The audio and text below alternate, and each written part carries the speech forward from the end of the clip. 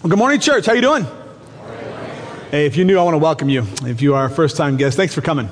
We recognize, especially with summer, there's a lot of other places and other things you could be doing. And so it's not lost on us that you're here, and we're grateful that we get to help you encounter God in ways that are real and relevant and hopefully reach you right where you're at. We, as a church, we're just a group of broken people who are redeemed by God and desperately searching out His truth to live the life that God's called us to live as we wait with great anticipation for eternity. If you're watching on our online community, I want to welcome you as well. Let me invite you right up front to go ahead and pull out your Bibles and jump to the book of Titus. The book of Titus. If you don't have a Bible, I want to invite you to go ahead and throw your hand up, and one of our ushers or elders would be happy to bring you a Bible. This Bible is yours to have and to keep. I want to encourage you to also come prepared with a pen or a highlighter or a pencil, some ways that you can take down notes and follow along as we go through each time we're gathered together through the Word of God, specifically right now through this series we've entitled Timeless Truths. If you were here last week, we kicked off a brand new series, and it's going to take us all the way through the summer months.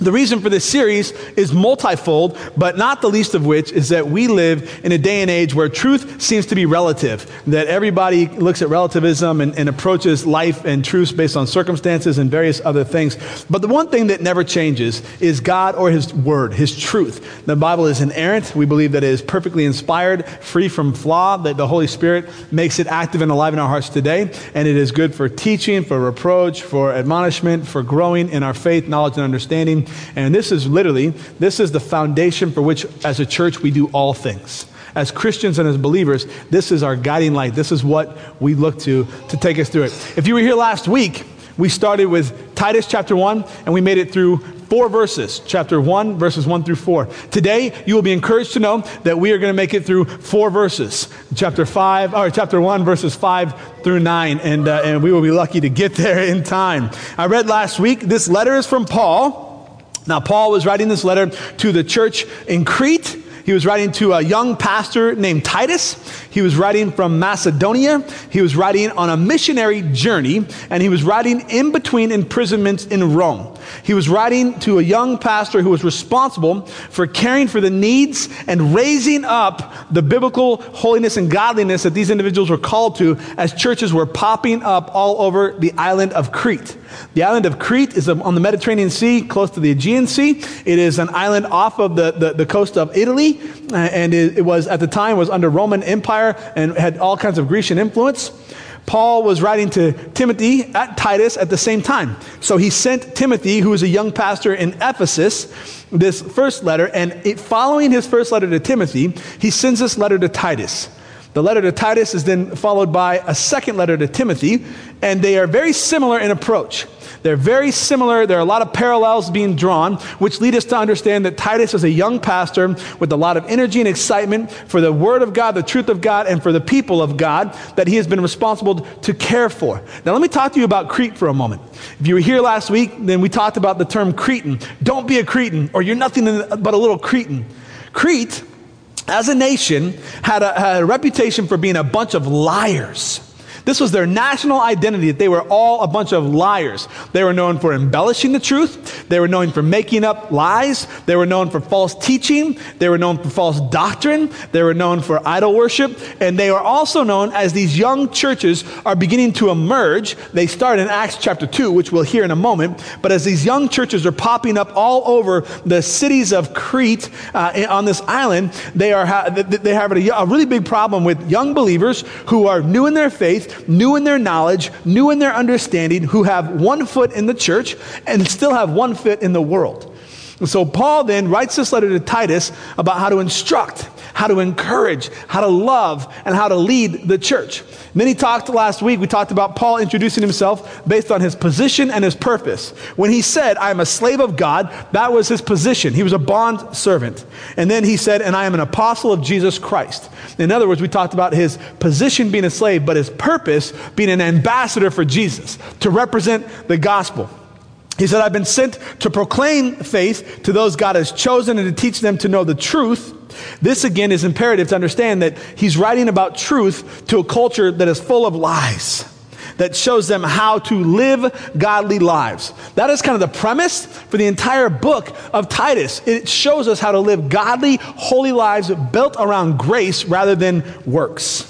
Then he says, this truth gives them confidence, not that they have eternal life, which God, who does not lie, promised them before the world began. We talked about how when we buy into the lies of the world, that we understand a false confidence, and that there are some things that God cannot do, one of which is ever lie. The fact that God cannot lie or changes his position means that we can have a confidence not only in God, but in the truth of God's word. This is where our confidence comes from. In verse 3, he says, and now at just the right time, he's revealed this message, which we announce to everyone. We have a responsibility. Matthew 28, go make disciples of all nations, baptizing them in the name of the Father, the Son, and the Holy Spirit, and teaching them to obey all these things. Acts 1, 8, and 9. You will be my witnesses in Jerusalem and Judea and Samaria and to the ends of the earth. We have a responsibility to do it now, to be active, not inactive, simply holding on until Jesus comes again, not standing around wondering what to do or even learning how to do it but not applying it. That our time is now, that we have an appointed season in our lives. God is entrusting us, you and me, with the gospel message, the saving knowledge of Jesus Christ through grace, God's redemption at Christ's expense, and we have a responsibility to take action now. Then he says, verse 4, I am writing to Titus, my true son in the faith that we share. This is a form of encouragement, reminding Titus, number 1, that he is loved, number 2, that he's not alone, and number 3, that he is sharing this burden with him. And then finally, I'm going to start off where we finished off last week, and when he says here, may God the Father and Christ Jesus, our Savior, give you grace and peace. And we finished up with the thought or the idea or the understanding last week that grace always comes before peace throughout Scripture. That people search the world over in search of peace. And what we end up with is with a lot of cheap imitations. We end up with people burying their identity in the bottom of a bottle, looking for peace. That people search the world over for false religions, looking for peace. That people go from one broken relationship or bad choice after another in search of peace. That people will even come to church searching for peace. But until they understand and accept the grace of God, meeting us where we're at, identifying that we have God's riches at Christ's expense, that he sent his one and only begotten son, who he loved because he loves us, that Jesus gave up his life, the final blood sacrifice and atonement, was dead, buried, rose 3 days later, and then gave us instruction and ascended, and he's coming back. That is the grace that saves us. We are saved by grace, not by works, so that none of us can take pride in ourselves or boast about ourselves. And until we experience the grace of God through a right relationship with Jesus, we will never know peace. To know the peace that surpasses all understanding, we have got to know Jesus in a right relationship. Yesterday, I was picking my daughter up from a friend's house. And I'm new to Blair. I've been here 8 months.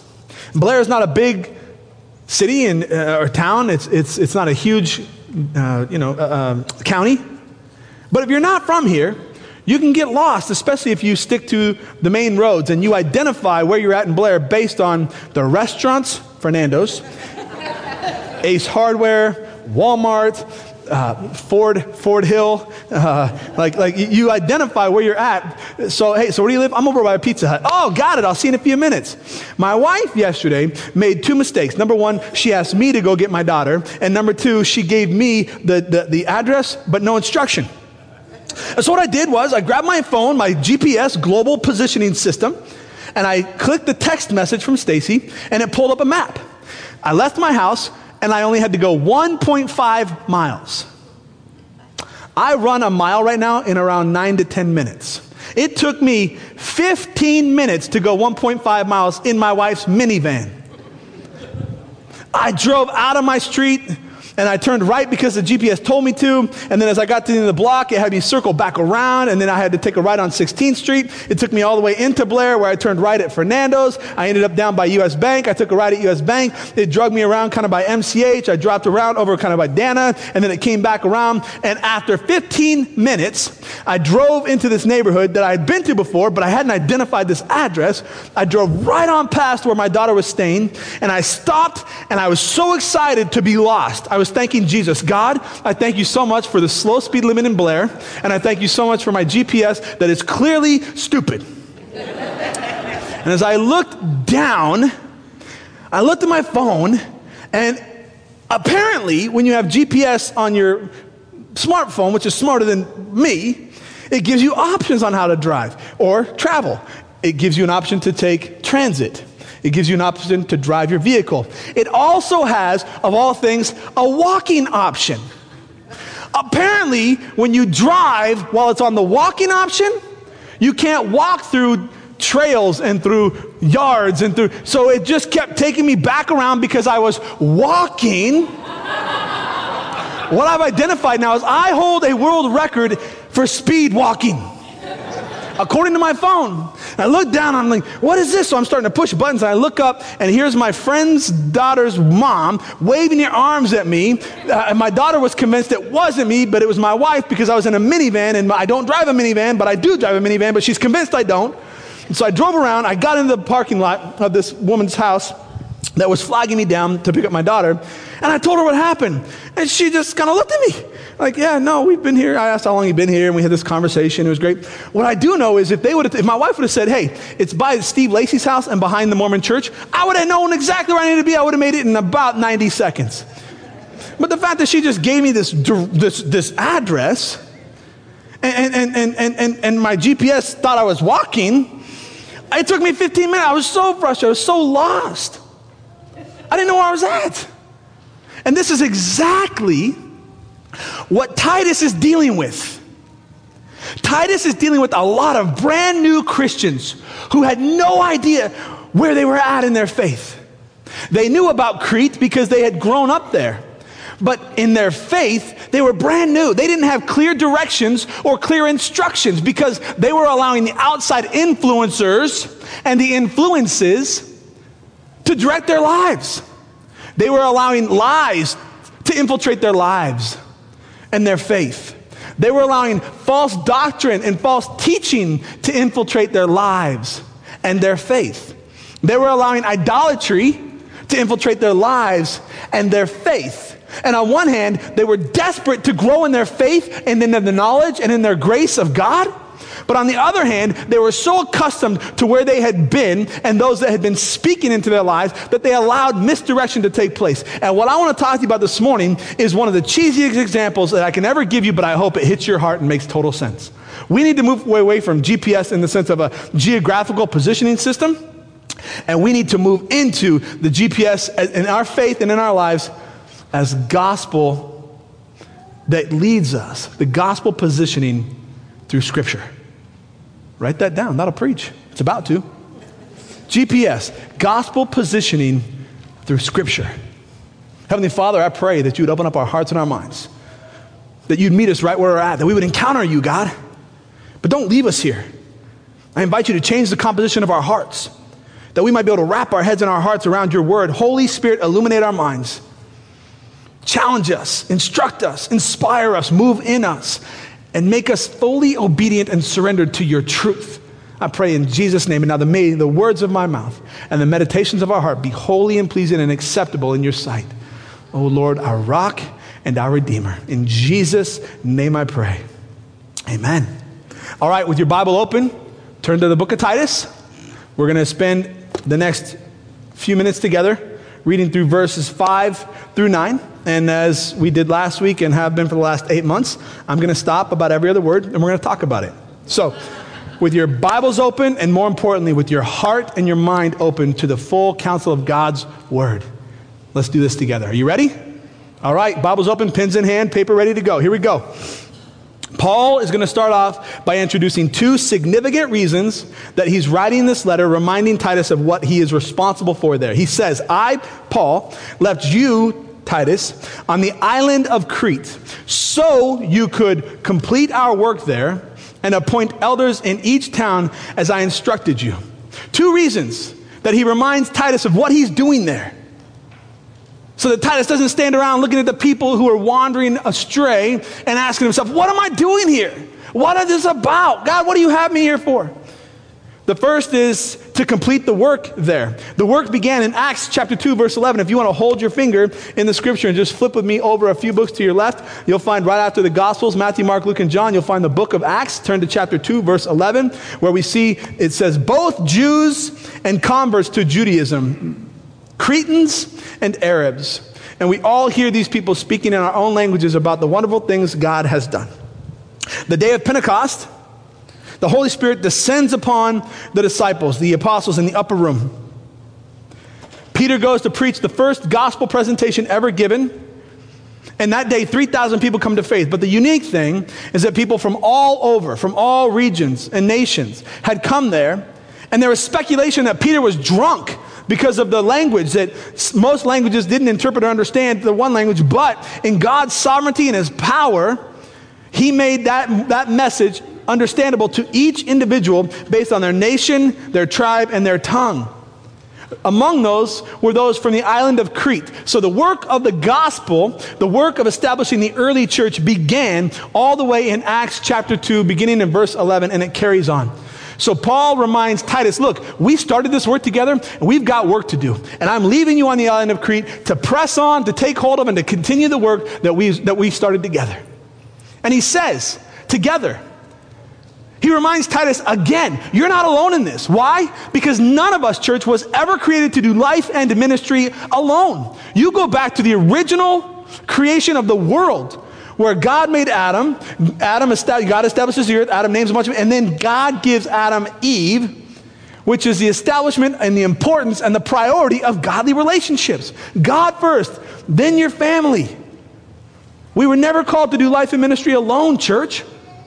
Not in senior level leadership, not as disciples of Christ. We are called to do it together. And Paul reminds Timothy of that truth. The second reason that he writes is Paul reminds Titus rather, that he has got a responsibility to appoint elders. And with the appointment, now between Titus and Timothy, we get 19 characteristics of leadership in the church through elders. But Paul is going to give Titus 17. 5 prohibitions or things that they cannot do as elders in the church, and then 12 active expectations, 12 things that they must employ. Now let's talk for a moment about elders.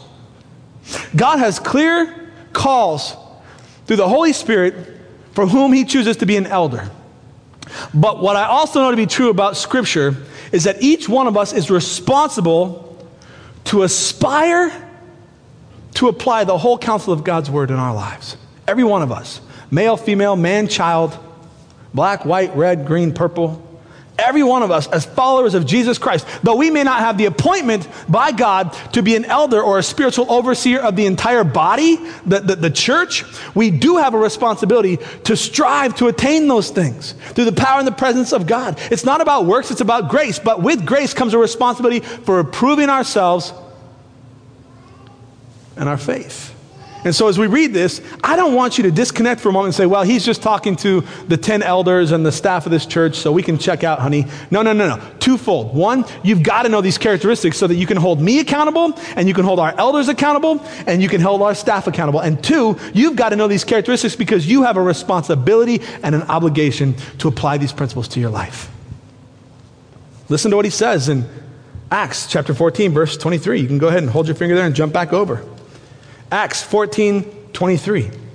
It says, Paul and Barnabas also appointed elders in every church with prayer and fasting. They turned the elders over to the care of the Lord in whom they had put their trust. Church, I want to talk to you a moment just for a moment about governance in the church. There are several examples of what leadership in the local church looks like. In the 20s, 30s, 40s, and 50s, a new model was introduced in church governance that was called a congregational-led church. The problem that I see with congregational-led churches, and I am not here to assign value or to devalue any other church. That's not what this is. But I am called to preach the whole counsel of God's word and to teach what his truth says. Nowhere in Scripture do you ever see a congregationally led church. It doesn't exist. The point where the whole church then gets to vote on what we do. That is not biblical. Let me give you one of the most ridiculous examples. If you follow me for a minute, then you'll understand what I mean. In Exodus chapter 20, and even before that, Moses goes up on the mountain, meets with God for 40 days, comes down with the 10 commandments, and he's illuminated because he's been in the presence of God. God gives him clear-cut, concise instructions on what he is supposed to do and how he is supposed to lead this group of Israelites from Egypt and into the promised land. Now, as I read the stories, nowhere do I ever see good coming from a leader in the church like Moses, where God gives him clear instruction and he says, okay, God, I get what you want, but I got 1 million people down there. Let me go talk to them and make sure they're good with this. We'll just take a vote. How stupid does that sound? Nowhere in the New Testament do you see any of the apostles getting a clear call from God and saying, okay, but let me go back to Corinth and make sure these people who are so far from you are good with what I want to do. It doesn't exist. And what happens then as a byproduct of this new model that was introduced in the early 20s and carried on throughout, it came about from a country club mentality. It came about from social groups. It came about from a business board meeting example where people were appointed and they were given terms. Again, the problem is it doesn't exist in Scripture. So you have a congregational-led church, you have an elder-led church, and you have a staff-led church. The latter two almost are one and the same because the word elder is the same word in the original language as pastor. Different responsibilities, same role. So let me talk to you then for a minute about how this happened is people, or why I think congregational churches outside of being unbiblical, and where people get this idea that voting is a good thing, is a good idea. Voting stopped when the apostles determined that they needed to replace Judas Iscariot, who had killed himself because of shame and guilt of denying Christ, turning him over to the centurions. So what they did then is they took some rocks, they evaluated the whole community of believers, about 148 at that time. They wrote down the names of those men that qualified based on the characteristics and how they lived godly lives. They put them in what you and I might consider to look like a wok today, where you make stir fry. They put these rocks in the wok, and they would stir the names around until the rocks fell out. And the rock that was left, the name on that rock, they determined to be the man that God appointed for eldership in the local church, or to be an apostle. But that's the last time that you see that. So when we vote as a congregational church, just very pragmatically now, what I've seen throughout my own experience and what I've heard about through countless others in ministry is that congregational-led churches that vote on elders and vote on all the decisions of the church, it turns out to be nothing more than a popularity contest and political. Under my leadership, I don't care about popularity, and we will not become political. We appoint godly elders based on the characteristics, the 19 characteristics we collect from Timothy and Titus.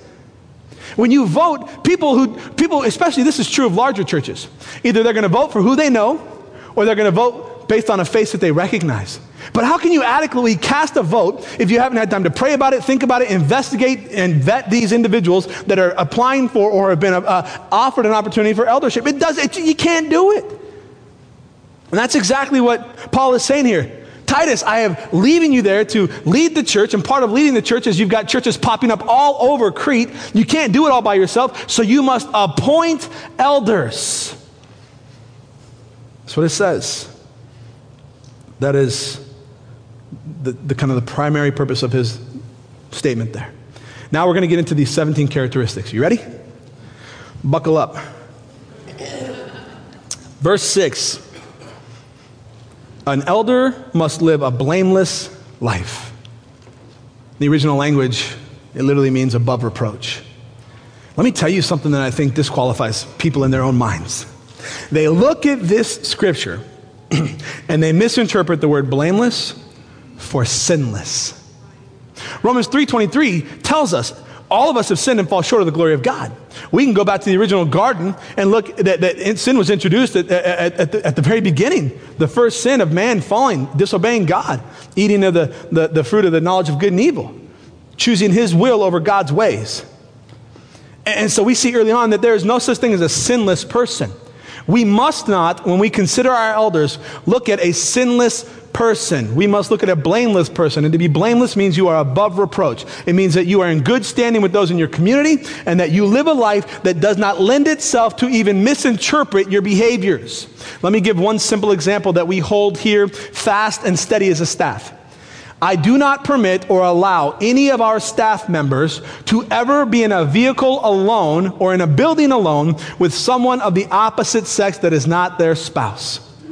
It is not that I think that they're going to do something grossly wrong or sin or that it's incredibly negligent. What it is we are called as elders and staff members to be above reproach. In other words, let's not give any opportunity for people in the community to have ammunition against us. They're already looking for it. Let's not encourage it. Let's not give them an opportunity to say, well, they're having an affair, or why are they there alone, or what are they doing? It just will not happen. Because we need to be above reproach. We need to look at our lives and ask ourselves, so far as it is within our reach, can we make decisions that set us apart, that don't lend themselves for misinterpretation? misrepresentation in our words, in our actions, with our social media accounts. People are looking for a reason to find fault with you. We've got to live lives above reproach. That is the first thing he says. And not only does he say it once, but you're going to find out he says that twice. The second thing that Paul says to Titus is one of the scriptures that is most taken out of context throughout the Bible. He must be faithful to his wife, or a husband of one wife.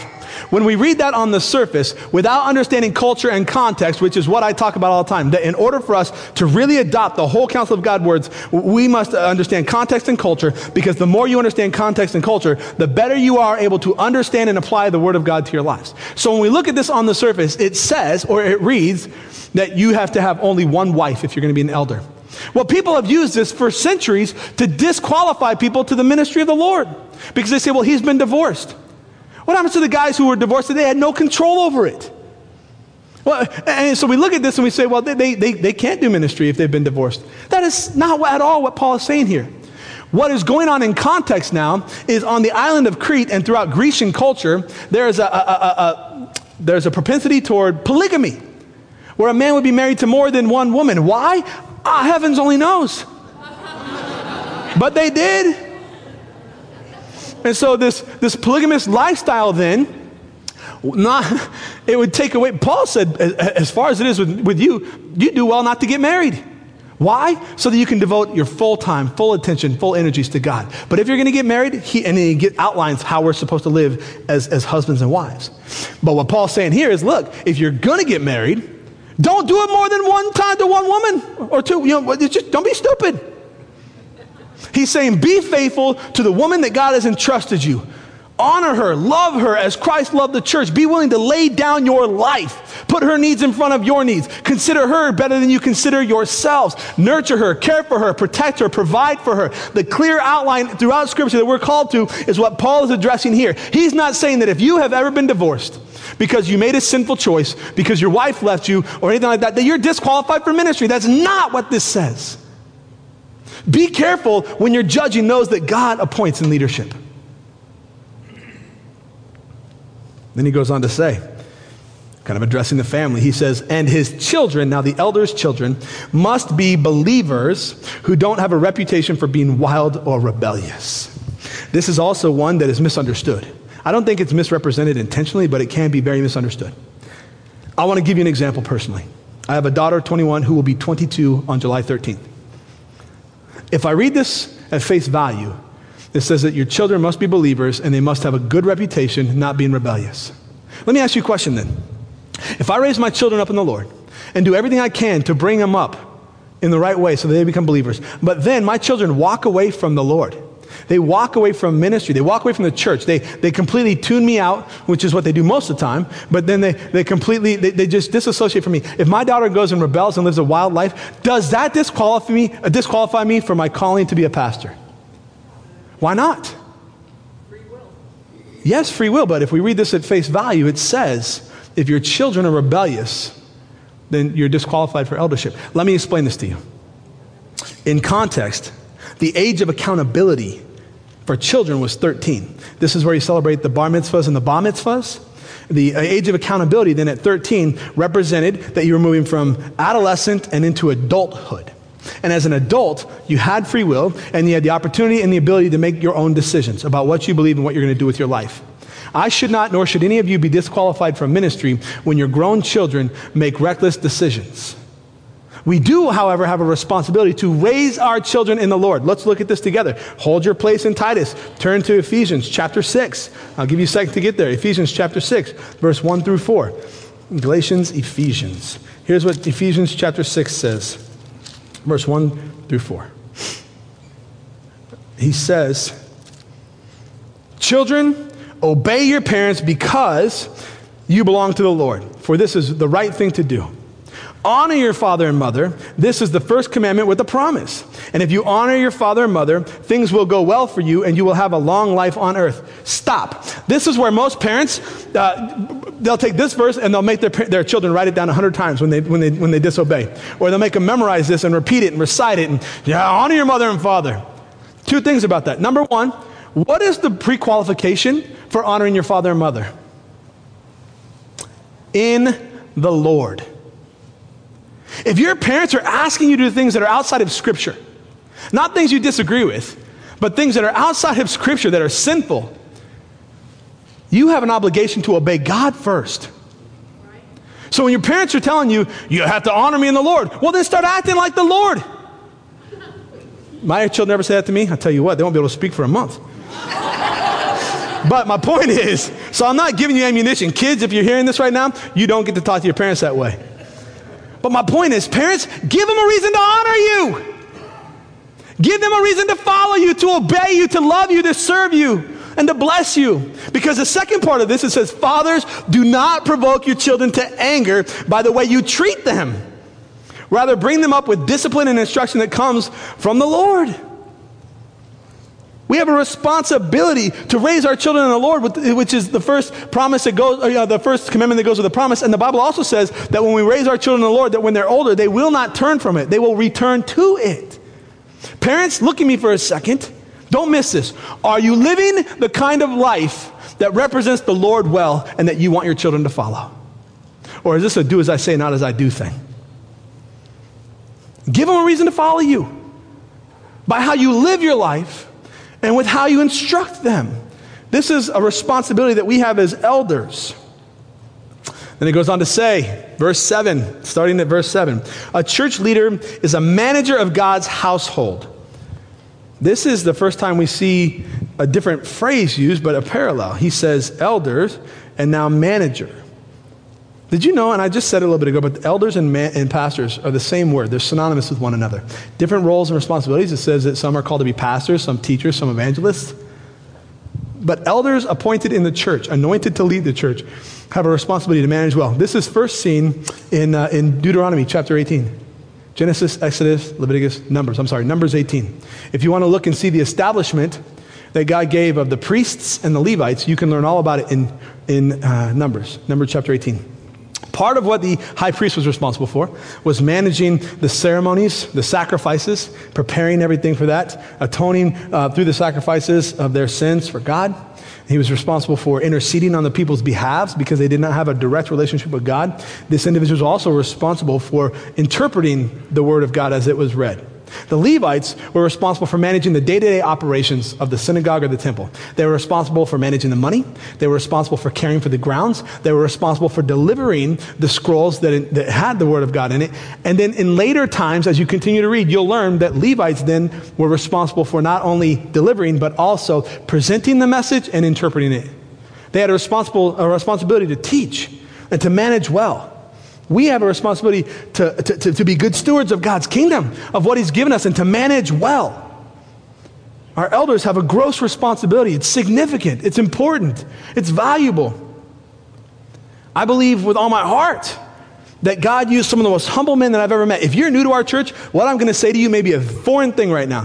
For if you've been here for any time, what I'm going to say is still going to be incredibly uncomfortable and painful for you to hear. But a year ago, August, this church went through a horrific church split. One of the worst that I've ever seen as far as the damage done to the local church. Not only the local church. If you heard when I did our Live It Up series, we talked about what God's idea and understanding of church splits are. Number one, it divides the church. And number two, it's devastating in the community. And that's exactly what was taking place. There was division and it was devastating. But there were 5 men that God appointed to oversee the responsibility of this church. And because of those men, I am standing here on this stage today proclaiming the gospel message.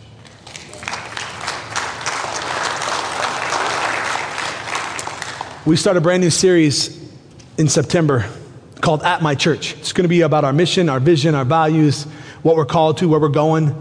It's exciting. I've mentioned it every week for the last 2 months because I'm a little jacked up about it. If you don't know what jacked up means, it's just hopped up, excited, looking forward to it, stoked. It's just I'm a Generation X. That's a word we used. We have a responsibility to live a blameless life, he says after that. Not only do we have to manage God's household, but he says it again. He must live a blameless life. He must be above reproach. All right, here we go. He says also that an elder in the church must not be arrogant. I go back to the 2 reasons that people tell lies. the two primary reasons that people tell lies is to evade trouble of some kind. The second reason is to make people believe something about them that isn't accurate. They puff themselves up. They build themselves up. They embellish. They make things up that never existed because they want people to like them. They want to fit in the culture around them. They want to be seen as better than they are because somehow they think that if they don't have the same experiences as others around them, that that they're not significant, insignificant. That's not what's going on at all. And so Paul tells Titus, look, make sure that the people that you're leading aren't arrogant, that the people you're appointing to lead these churches are not arrogant. Why? Because arrogance drives people away. You can smell arrogance from a mile away, and it drives them away. It's like a fresh hit skunk. It stinks. Arrogance stinks. And it's not a demonstration of how Jesus lived his life. Look at me, not look at me, look with me to the book of Philippians. Philippians chapter 2, verses 3 and 4. He says, don't be selfish. Don't try to impress others. Be humble, thinking of others as better than yourselves. Don't look out only for your own interest, but take interest in others too. Don't be selfish.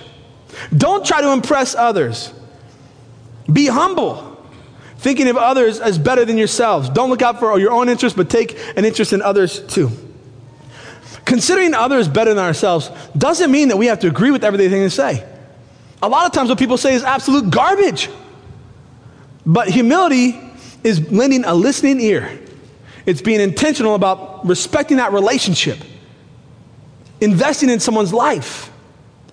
You don't always have to, and I'm going to be honest, some of you are going to find this really hard to believe, but I kind of talk a lot sometimes. And not only that, but I've even heard throughout my life, but even recently, I've heard there's no way that this guy who's only 38 years old could have experienced everything he's experienced in his life. You don't have to believe it. I lived it. You don't believe it. My mom's moving out here September 1st. God bless her and help us. It's going to be awesome. I love my mom. But my mom and I have very similar personalities. That's all I mean by that. She's 4'9". I'm 6'1". That's a little bit different there. But here's where I'm going with that. I'm bringing my mom out. And anybody who says, well, there's no way you could have done all that in your life. Here's my mom. She adopted me off the streets when I dropped out of high school, had a kid at 16, and was involved in gangs.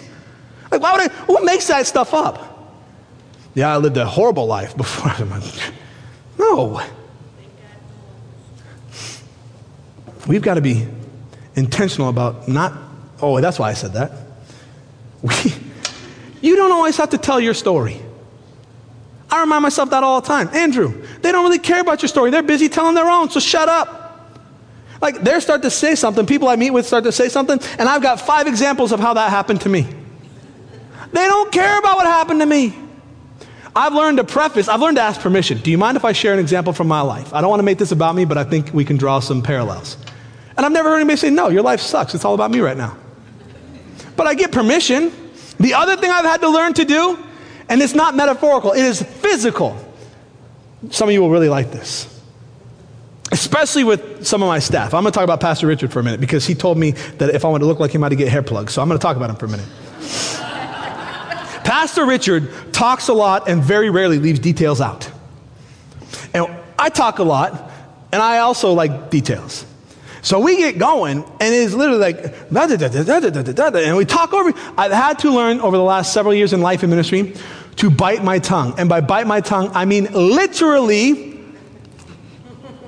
I don't stick it out because that would look awkward and be kind of rude, but I will bite the tip of my tongue and keep my lips shut. And when I do that, you might get, our office manager, Terry Hodson, might come and say, Pastor, you sick? You okay? Checking my head. You ain't saying much. No, Terry, I'm just trying to consider others better than myself. Leave me alone. We have got to not be arrogant. All right, he says, here's another one. Pay attention to this one. An elder must not be quick-tempered. I don't even know what he's talking about. This is one of the areas, this is why I praise God that he says blameless, not sinless. This is an area that I'm really, really, really working on. I am a passionate person in nature. Dr. Brent Burson, who is the founder and owner of the largest Christian counseling firm west of the Mississippi, was a really good friend of mine for 3 years, and I also met with him as an accountability partner and counselor. And he said to me one time, and maybe you've heard that before, that's okay, I've got the microphone, you don't listen.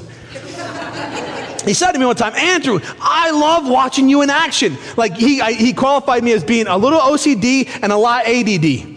And he said, when you're OCD and you're ADD, it's like a perfect storm coming together. And he said, the great thing about you is your passion is what is contagious. People are drawn to you when you get into the Word of God and when you start preaching the Word of God and how you live your lives. I had an individual yesterday, we played 4 extra innings of softball on Friday night, and it was like kissing your sister when you're done because we ended in a tie. And I just don't like that. But we got done, and I met with somebody on the team, of the other team, yesterday just at random, and he said, man, that was one of the funnest softball games I've ever played in my life. I'm like, yeah, it was really good until we ended in a tie. Like, I'm a passionate, he said, I love how competitive you are. I'm like, me, competitive? No. I've had to temper it a little bit because it can be intimidating. Not only that, but I'm a big guy, 6'1", 230 pounds, and a big personality. And so Dr. Burson said, one of the greatest things about you that God has blessed you with is a dynamic, passionate personality. And you get really excited really easy. He said, but on the other side of that, when you get upset about something, watch out. You're just as passionate. You're just as excited. We got to be careful not to be quick-tempered. James 1:19 says, understand this, my dear brothers and sisters, you must all be quick to listen, slow to speak, and slow to become angry. I'm learning what it means to be slow. Then he goes on to say, he must not be a heavy drinker. I want to address this for a second. There are whole systems of theology that preach and teach that if you're a leader in the church, you can't drink. Let me tell you officially, that is a lie. It's not what Scripture teaches. When I was going through my ordination, I had to do a 30-page kind of a thesis, and then I had to sit with an oral board where for about 5 hours they asked me any question they wanted to ask me, and all I could have was a Bible with no markings on it and no tabs. Any question. And at the end, they wanted me to sign a covenant that had 17 things that I was agreeing to in the denomination. I initialed, they had never seen this before. I made lines next to each one of them, and I initialed 15 times. I did not initial 2 of them, and then I signed at the bottom with an explanation of why I left those 2 unsigned. I want to be a man of integrity, and I cannot agree to all 17, one of which was that I would completely abstain from alcohol. Let me tell you something that you might find surprising. I don't drink. I never have. In my adult life, I've maybe had 6 glasses of wine, a majority of which have come from people in the church that are elders. Why don't I drink? Number 1, because I know that I come from a long line of addicts. Number 2, because I know that my pendulum swings one way or the other. I'm all in or I'm all out. Number 3, because I'm convinced that alcohol is an acquired taste and I'm not interested in acquiring it. Like if I want to go drink sour diesel fuel, you better have my head checked. Number 4, I hate being out of control of my body. I already have a hard enough time keeping my self-control. I don't need something taking me away even further. And number 5, everything negative that ever happened to me in my life from age 0 to 5 or 0 to 16 was a byproduct of alcohol and drugs. And so I stayed as far away from it as I could. Also, I wanted to be a good athlete, the best I could be, and I didn't want anything messing with that. It doesn't say not to drink. In fact, if you read 1 Timothy, Paul encourages Timothy to have a little wine, a little red wine, because it's good for your digestive enzymes, it's good for your heart, it's good for thinning the blood. It was acceptable, widely acceptable in their culture. The problem isn't with the little wine, the problem is with a lot of wine. I think about Robin Hood and Friar Tuck. He really enjoyed communion, didn't he? That's what he's talking about. But let me tell you this. As a pastor, I have chosen to abstain from alcohol because of what Paul said twice prior. I want to be above reproach. I don't want people to think ill of me. I don't want people to look at my life. I don't want to cause somebody to stumble that's an alcoholic. And you know what else? I have never had anybody come into my office that quit drinking and said, since I stopped drinking, my life is ruined. I don't mismanage my money anymore. I'm not late to work anymore. My wife likes me. It just sucks. I've never had that happen. The number of times I've had people come into my office because of drugs and alcohol, that their life has been devastated, is countless. I mean, if there's 1,000 really good things to drink, why? And if you're relying on alcohol, it means you're not relying on God. So, you must not be a heavy drinker. You must not be violent. Let's talk about violence for a second. This is not just the physical striking. This violence is in the form of physical abuse, mental abuse, emotional abuse, and verbal abuse. You can't be mistreating people. You can't be violent in nature. And then he goes on to say, or dishonest with money. What this means is lying and cheating for personal gain. Cheating on your taxes, cheating on your timesheet, cheating on the hours that you write in or don't write in, cheating on what you do while you're at work. You claim 50 hours, but you really only work about 30, and the rest of the time you're on social media or having conversations around the water cooler that are not honoring God because you're not talking kind about your boss. We're not called to be dishonest with money. We're called to be good stewards. We're asking right now for you guys to think about the Youth Center Initiative. We have a dream. Our youth leaders have a dream to transition our atrium into a youth center. Why? Well, because 8 months ago we had 40 kids. We finished out the year this last year with 170 teenagers at our end of year celebration. We got to have a place to put them. Right now they hang out in our offices and they play with my stuff, and I don't like that. So before you leave today, you go to that board, you pick off one from 200, grab 4 or 5 of them all I care, stick some money in, put it in there, and tell them to leave my office alone. We want to provide a place where they can come to a safe environment and encounter God through relevant ways, through relationships, through the Word of God, and a place where they can come after school and get some study hall help and get some tutoring and a place where they can go downstairs and pray, a place where they can go and meet with youth leaders and to talk about their struggles and their relationships and all that goes on in life. We need this youth center. Our community needs this youth center. Would you step up and help out in raising the funds that we need necessary? We want to be good stewards. We're not just going to pull $10,000 out of our budget to build an atrium. We're imploring you to get involved and to give above and beyond your tithe that God has called you to. It's called an offering because you believe in what we're doing here. All right, that's money. Now, rather, he must enjoy having guests in his home. This reminds me of 2 Kings chapter 4 with Elisha and the Shunammite woman, where Elisha, every time he would come through town, she would invite him in for a meal, and over time she built a room above her house because she wanted to have a place that he could call home. I'm going to talk to you for a second. Some of you are going to be upset by this, but don't be mad at me because I didn't say this. I'm going to tell you what I'm hearing from people in our community. When I got here, I started doing my due diligence. I started kind of checking out the community and what the perception of our church has been, and what the perception of the community is at large. This has even happened as recently as yesterday. I heard this from more than one person yesterday. Here's what was said. If you're not from Blair, people just don't care. Let me say that again. If you're not from Blair, people just don't care. They don't care to involve you. They don't care to get to know you. They don't care to meet you where you're at. They don't care to help you. If you're not from Blair, if you can't go back 2 or 3 generations and say, I'm from Blair, they just don't care. Now, that's not been my experience entirely because this church has loved us and spoiled us and cared for us and looked out for us. But I will tell you that when people don't, when my hat's off, my pastor hat's off and I'm just in the community, I've experienced that by and large. I'll walk by and say hi to people and they'll just go, huh. And it's 2 reasons. 1, they don't know who I am, or 2, because they do know who I am. That's it. I learned more about myself in 8 months from what people say in the community than I've ever known about myself before. All of it is untrue. But people have opinions based on their perceptions.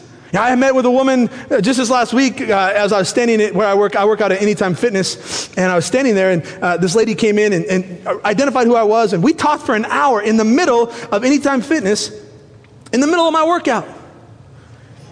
And I know, right? I was shot after that. My buddy Ronnie came in, he's like, so you're done already? I'm like, man, I got interrupted, I got to go. Your body cools. Anyway, different thing, different time. We were talking, and I learned more about myself and what people think about me from this individual than I've ever heard before. And I've met with this person 5 or 6 times, and I said, have you ever heard me say that? No. Have you ever listened to my sermons? Yeah.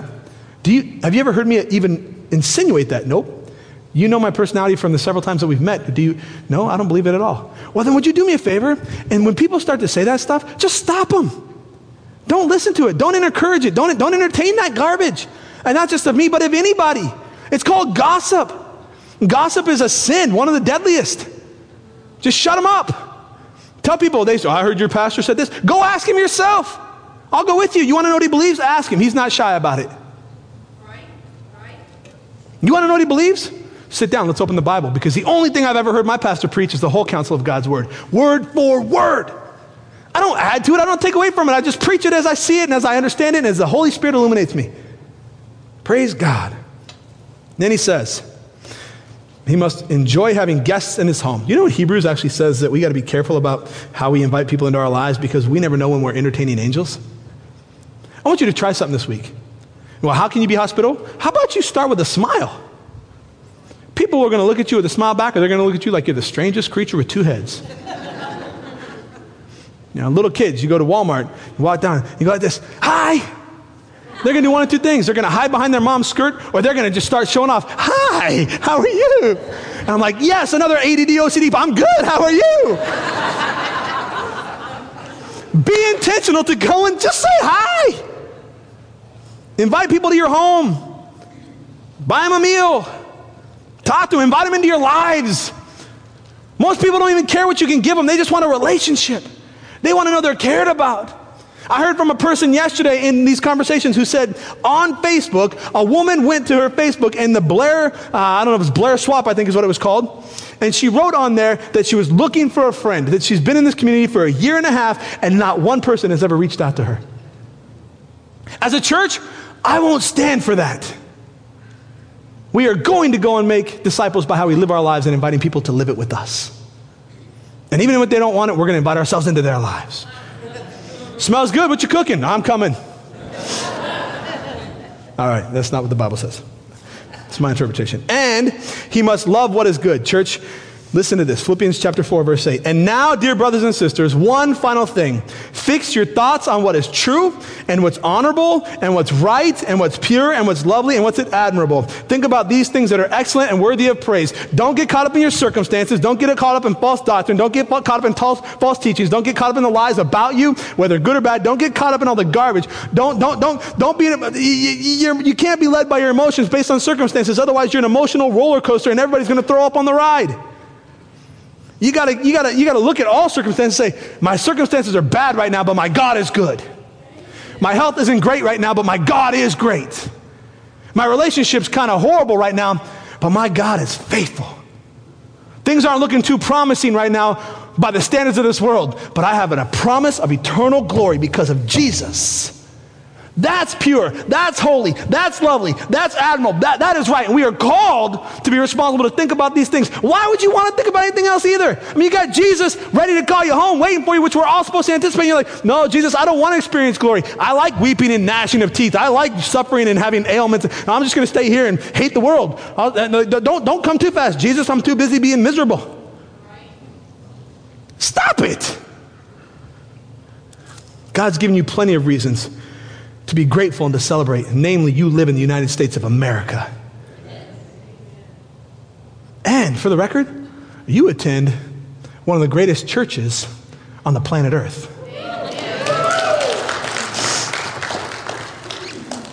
Then he goes on to say, we're going to wrap this up. Hey, if worship team, if you can hear me, y'all can come out. I was supposed to be done 6 minutes, 12 seconds ago. Come on out. You know why that clock doesn't have any hands? It's not what you think. It's because the Word of God is timeless. And I don't want you to know how long I've gone over.